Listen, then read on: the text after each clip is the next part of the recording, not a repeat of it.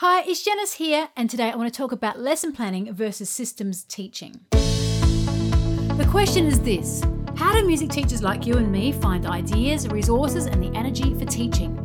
How do we teach in such a way that inspires our students and inspires ourselves on keeping on going day after day?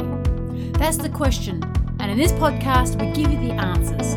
My name is Janice Tuck, and welcome to the Weekly Spark for Music Teachers.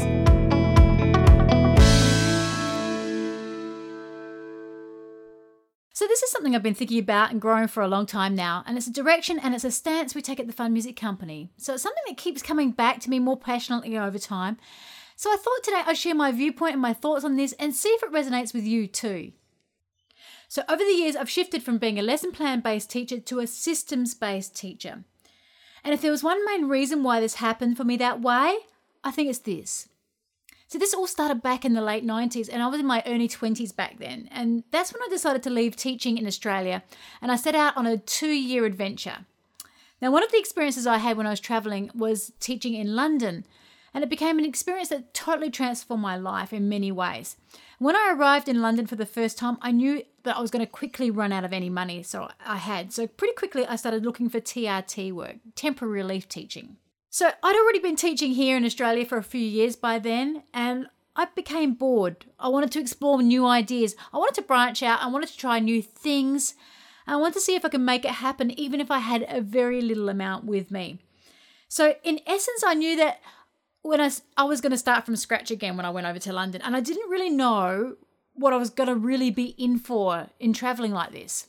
So I left my existing and my comfortable job in Australia, and I travelled to the UK, in London. And I started from scratch. I really did. I didn't know how this was going to happen before I left on my adventure, but I spent the majority of that time living in a tent and dressing up in my suit each day to go off to work in order to make this happen. And I also had an experience with living with up to 17 people at one time. So it was not easy. The challenge for me in teaching like this was I didn't have any bag space. And this all happened before the internet and laptop computers or even iPads even existed. I just had one lesson planning book. It was an emergency relief teaching book with a few lesson plans inside that weren't even musical ones. And apart from that, there was no teachers resources that I had. I took an Australian picture book. I took the relief teaching emergency book, and I had a few songs in that I could teach at a moment's notice from my past experience. Oh, and I took my clarinet and one book for that. And that's all I had with me. And I did have my resume, but that didn't help when I got into the classroom. All it did was help me get jobs with TRT organisations. So at first when I started my TRT, everything went well. I woke up at 7 o'clock in the morning, I scored a job for the day. And by 8 o'clock in the morning, I was in the bus or the train, ready to be teaching by 8:30 or 9 o'clock in the morning.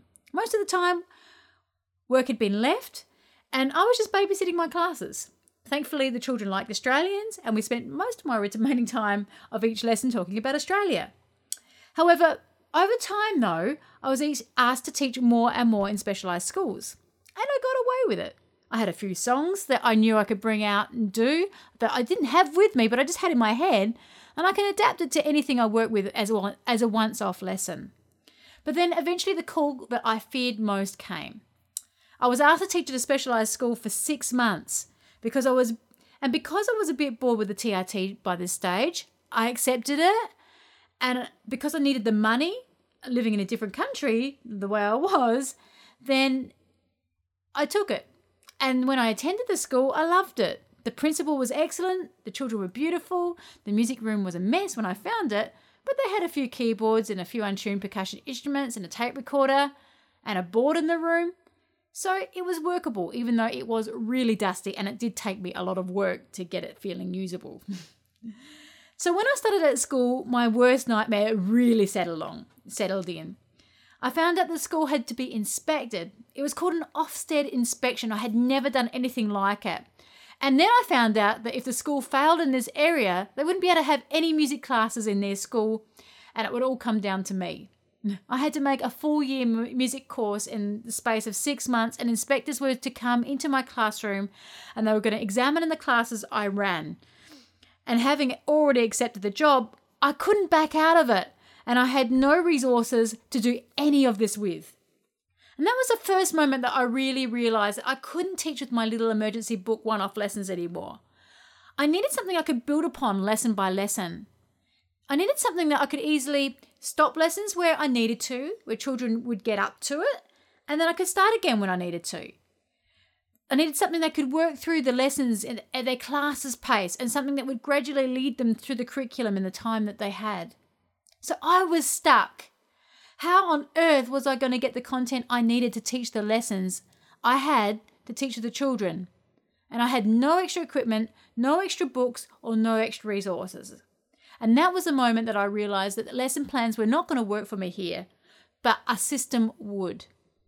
And thankfully, I had a beautiful support from my principal at this school. Now, she printed off the current UK music curriculum for me, and that's when I got to work. I worked out how to cover the main areas of the curriculum with the lessons I had. I worked out what students needed to know, and slowly I began working towards each of those areas using the knowledge I had at the time. There were also many areas I couldn't easily help in. I was working in a specialised school at the time, so many students I taught there needed specialised plans. They needed adaptations, and thankfully I got help whenever I needed it.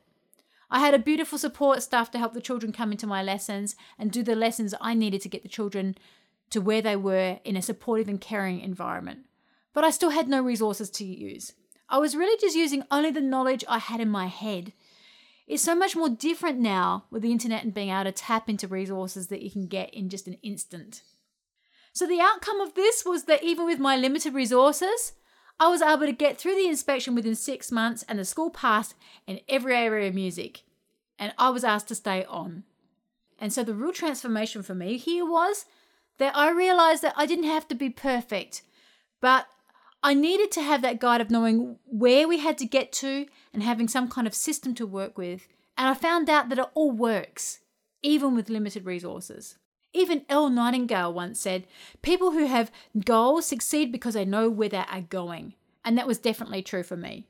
My lessons were not perfect, but I worked out what had to happen to pass that inspection, and I put it into a manageable system process where I covered a little bit of the curriculum in every lesson until it was done. It was a system that I had the skills for, and that's what I could cover. That's how I could cover every element, and that worked. Not just what I taught inside every lesson. And what happened to the school? Well, the school passed the inspection and music could continue to flourish in that school for many years before they had another inspection again. And since then, we've been building here at the Fun Music Company online systems that nobody else has to go through the stress of having to start a system in that amount of stress on their own like that ever again. So what I'm saying here is that systems work because they break the learning into smaller manageable steps. Each segment of this curriculum needing to be addressed is covered in each lesson, and if you don't get the chance to cover it, you can make a note of where you're up to and start from there in the next lesson. You can spend 5 to 10 minutes of each lesson on each areas of the curriculum instead of having to spend the whole lesson on a single lesson idea.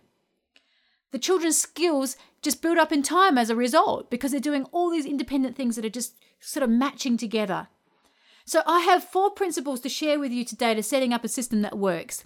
And here are the 4 elements to setting up any system rather than operating lesson by lesson. I call it the who, what, how system process. Number 1 is to know your who, or I like to call it my outcome. So I was really clear about what I had to achieve. I needed the 1-year program covering 3 different areas to reach the requirements of the curriculum at the time, and I had an end date. Number 2, know your why. I had to know the purpose, and it had to be big for me. And I had to help this school reach this inspection requirement within 3 months, or 6 months was the time that I had the inspection. And I had to do that from scratch with no resources. So that made me realize I had to do little bits in every lesson using the knowledge I had with the students in order for them to remember anything. Number 3, when the why is strong, the how comes. For me, I wrote down a list of all the different ideas I could do in each curriculum area to make the system come together. For me, at the time, there were simple 5 to 10 minute ideas and activities that I pieced together that always move students towards a bigger goal of fulfilling the curriculum needs. I call this my actions. And number 4 was making a plan. I had an overall plan that I knew I had to cover. Each year, I had a yearly plan at first, and I made a calendar up, and each month I had a plan to keep me on track From that, I could then break it down into a weekly plan, and from that, I went into my daily plan. And I guess that is one of the big reasons why we share systems online now at the Fun Music Company rather than 5-minute ideas. We offer that as well, but it's the system that it belongs to that makes teaching so much more fulfilling. It achieves the outcomes needed, and it makes us feel good in what we do, creating that impact with our students that we deserve. Anyway, these realizations have really helped me over the last 20 years, and they still stay with me to this day. They've become bigger and bigger. I've become more passionate about it, and I hope they can help you in some way as well. So it's great chatting to you today, and I look forward to chatting again next time on the Weekly Spark. So if you've enjoyed this podcast, please rate and review us on Apple Podcasts or your favourite podcast service. It helps us spread the word. Also, you can head over to funmusicco.com/weekly teaching ideas, where you can join our mailing list and get free access to hundreds of fun music teaching ideas and resources for the classroom. So make sure you're subscribed and don't miss an episode, and I look forward to seeing you next time on the Weekly Spark for Music Teachers.